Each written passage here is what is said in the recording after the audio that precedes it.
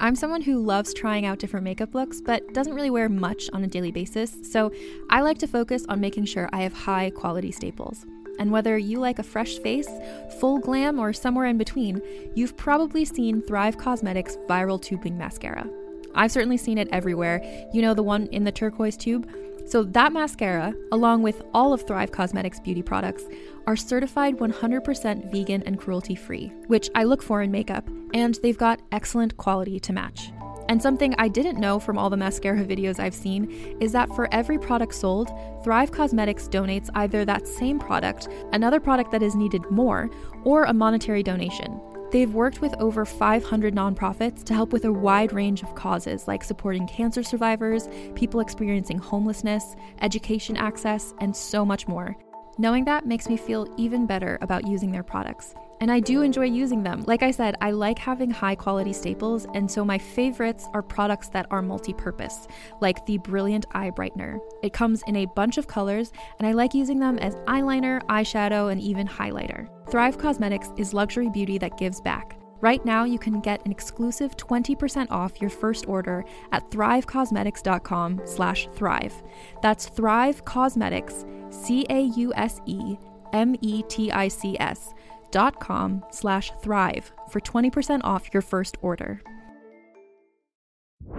What's up? This is Rebel Radio. What up? What up? This is DJ Newmark. This is Peanut Butter Wolf. It's your boy. It's okay. Keep checking out Rebel Radio. Rebel Radio. This is Rebel Radio. We're in the place right here. Rebel Radio is going down. Would you say Rebel Radio? Oh, wait. Let's do it again.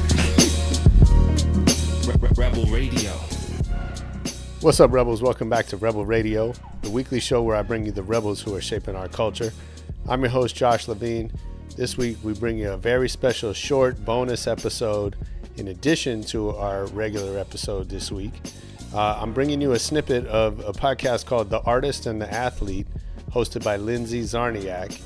It's a show that combines two big passions in music and sports. Each episode is a set of guests who share a real connection, whether that's an existing relationship or just two people that see the world the same way. Like Brad Paisley and Clayton Kershaw reminiscing about their shared family vacations, or Eddie Vedder of Pearl Jam giving up some secrets from life on tour that he's never shared before. Lindsay's a great host, and I think you're really going to enjoy the show. I'm excited to share it with you here. You can get it every Tuesday, new episodes, wherever you get your podcasts.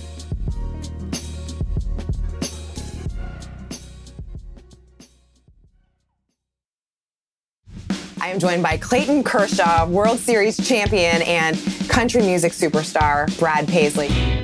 The difference between Clayton and I, like Clayton's like, how do you just walk out there? It's like, yeah, but see, in my case, no one's rooting against me. They paid to see you. Yeah, right. No, they're not typically hoping I fail that day. There's a lot of people wanting Clayton to fail that day. There's 29 other teams that want him to fail that day. Yeah, that's fair. Me, I mean, there's only a couple guys in the audience that want me to fail that night. A couple of boyfriends or whatever. Danica Patrick, I've known you for years. Alanis Morissette, I mean, I've spent large swaths of my adolescence, like, just idolizing you.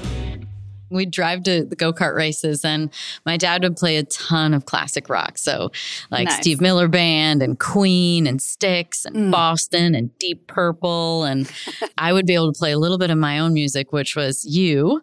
And I think at that point in time, I was listening to Coolio. Oh, great. So between you and Coolio. Nice combo. That's a great Such a great integration. That covered. Those are my two CDs that I got to put on in the van driving to the races. Was that how it worked? Your dad would drive you to the races? It was a whole family. The reason why we started racing was to be together as a family. So my sister was the one who really wanted to do it. And I just kind of was like, oh, okay. And so anyway, it turns out I was the one that, kept going and made a career out of it. But it was to be together. My dad worked a ton. My mom stayed home. And so we just didn't really know my dad. And so this was a way to spend time together on the weekends. So it obviously took off and we spent a ton of time together. Anthony Rizzo, Eddie Vedder. Oh my gosh. The Game 7 jersey, Riz, I know where that is. My dad's closet. I saw your dad wearing it. Yep. One of the last playoff games, yep. The jersey was the most memorable for me, but I gave that to my dad and my mom. My dad actually wears it. He's worn it a few times. Oh, my God. So, I know. Which is great. He's like a walking museum. Then we get to see it. The people get to see it. We touch it. Yep. When I get it back, there's going to be like ketchup stains on it and mustard stains. That makes it even more authentic. Exactly. So those are memories that are forever. The pictures and the celebration. And, you know, you go back and watch the games. I was positive during quarantine. This Game 7 seemed like it was on every other day. Right. On TV. And getting actually to sit down and just catching clips of it. And every time Rajai Davis hits the home run, I scream, no, throw the slider. All right. Hey, Lindsay, I don't mean to interrupt. I'm doing it again. I got a question for you. Do it. Okay. Okay. Riz gave me one of his mitts, like an amazing gamer from, I think, 2017. And it went to a dear friend of mine who's a big Chicago fan, is left-handed, and is also number 44. And he loved it, by the way. That's great. Now you're giving me homework. He referenced a hint during left-handed 44, big Chicago fan. World figure. Oh, Obama! That's so funny. I'm sitting here sweating like, oh my God, why don't I know this question? Super Bowl MVP, Ray Lewis, and then you've got gospel superstar, Kirk Franklin. I was always looking for what my true identity was, right? Okay. And so when people finally read my book for the first time, they was like, wait a minute, what do you mean your name ain't Ray Lewis, right? Like my mom had me at 15 years old. And my mom needed somebody to come sign as my father. But my father left. And I didn't have a name to be put in. So my mother called a friend whose name was Ray Lewis.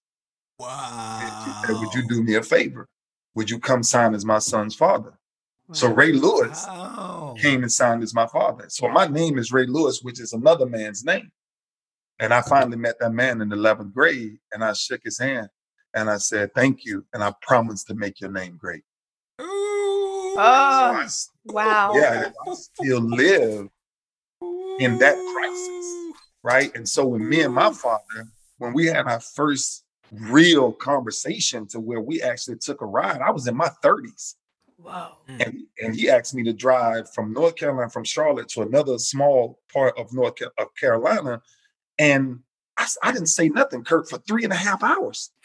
I sat in the car and kept my mouth closed the entire time, Lindsay. I'm telling you, I did not say a word.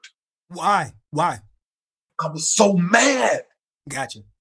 I'm like, where you been all these years? Like, how could you do that, right? And so I didn't want to say it because I was going to lose my mind. So I sat there and he talked for 3 hours. And when we pulled up to this old greenhouse, it was actually my grandfather, who I had never met or even known. Him and his father started talking. He asked his father, why did you leave me? And why did you? And I'm like, what do you mean? Why did he leave you? And I realized that it was a generational curse thing that was going on. Yeah. And I never forget it. When we left, I said, this curse stops with me. Jimmy Johnson and the Avett brothers. You don't have to tell people when you've got it. You don't have to say anything. And I don't know how much of a loudmouth Jimmy was early on, but he didn't seem to be a loudmouth. He just seemed to go and perform and go and do it. And his actions showed who he was, who he is. And that seemed to be a little bit different than some of the bravado that this is something that I admire a lot. It's like his actions do all the talking and the rest is really just handsome integrity, you know? It's really beautiful. So for that to be in NASCAR was a little different than how we had all seen it growing up. Yeah, where'd that come from, Jimmy? I don't know, but I could listen to Scott talk about me all day long. Well, that's a good answer, because if he told you where it came from, I know he was BSing, you know, because there's no way he could have known, you know.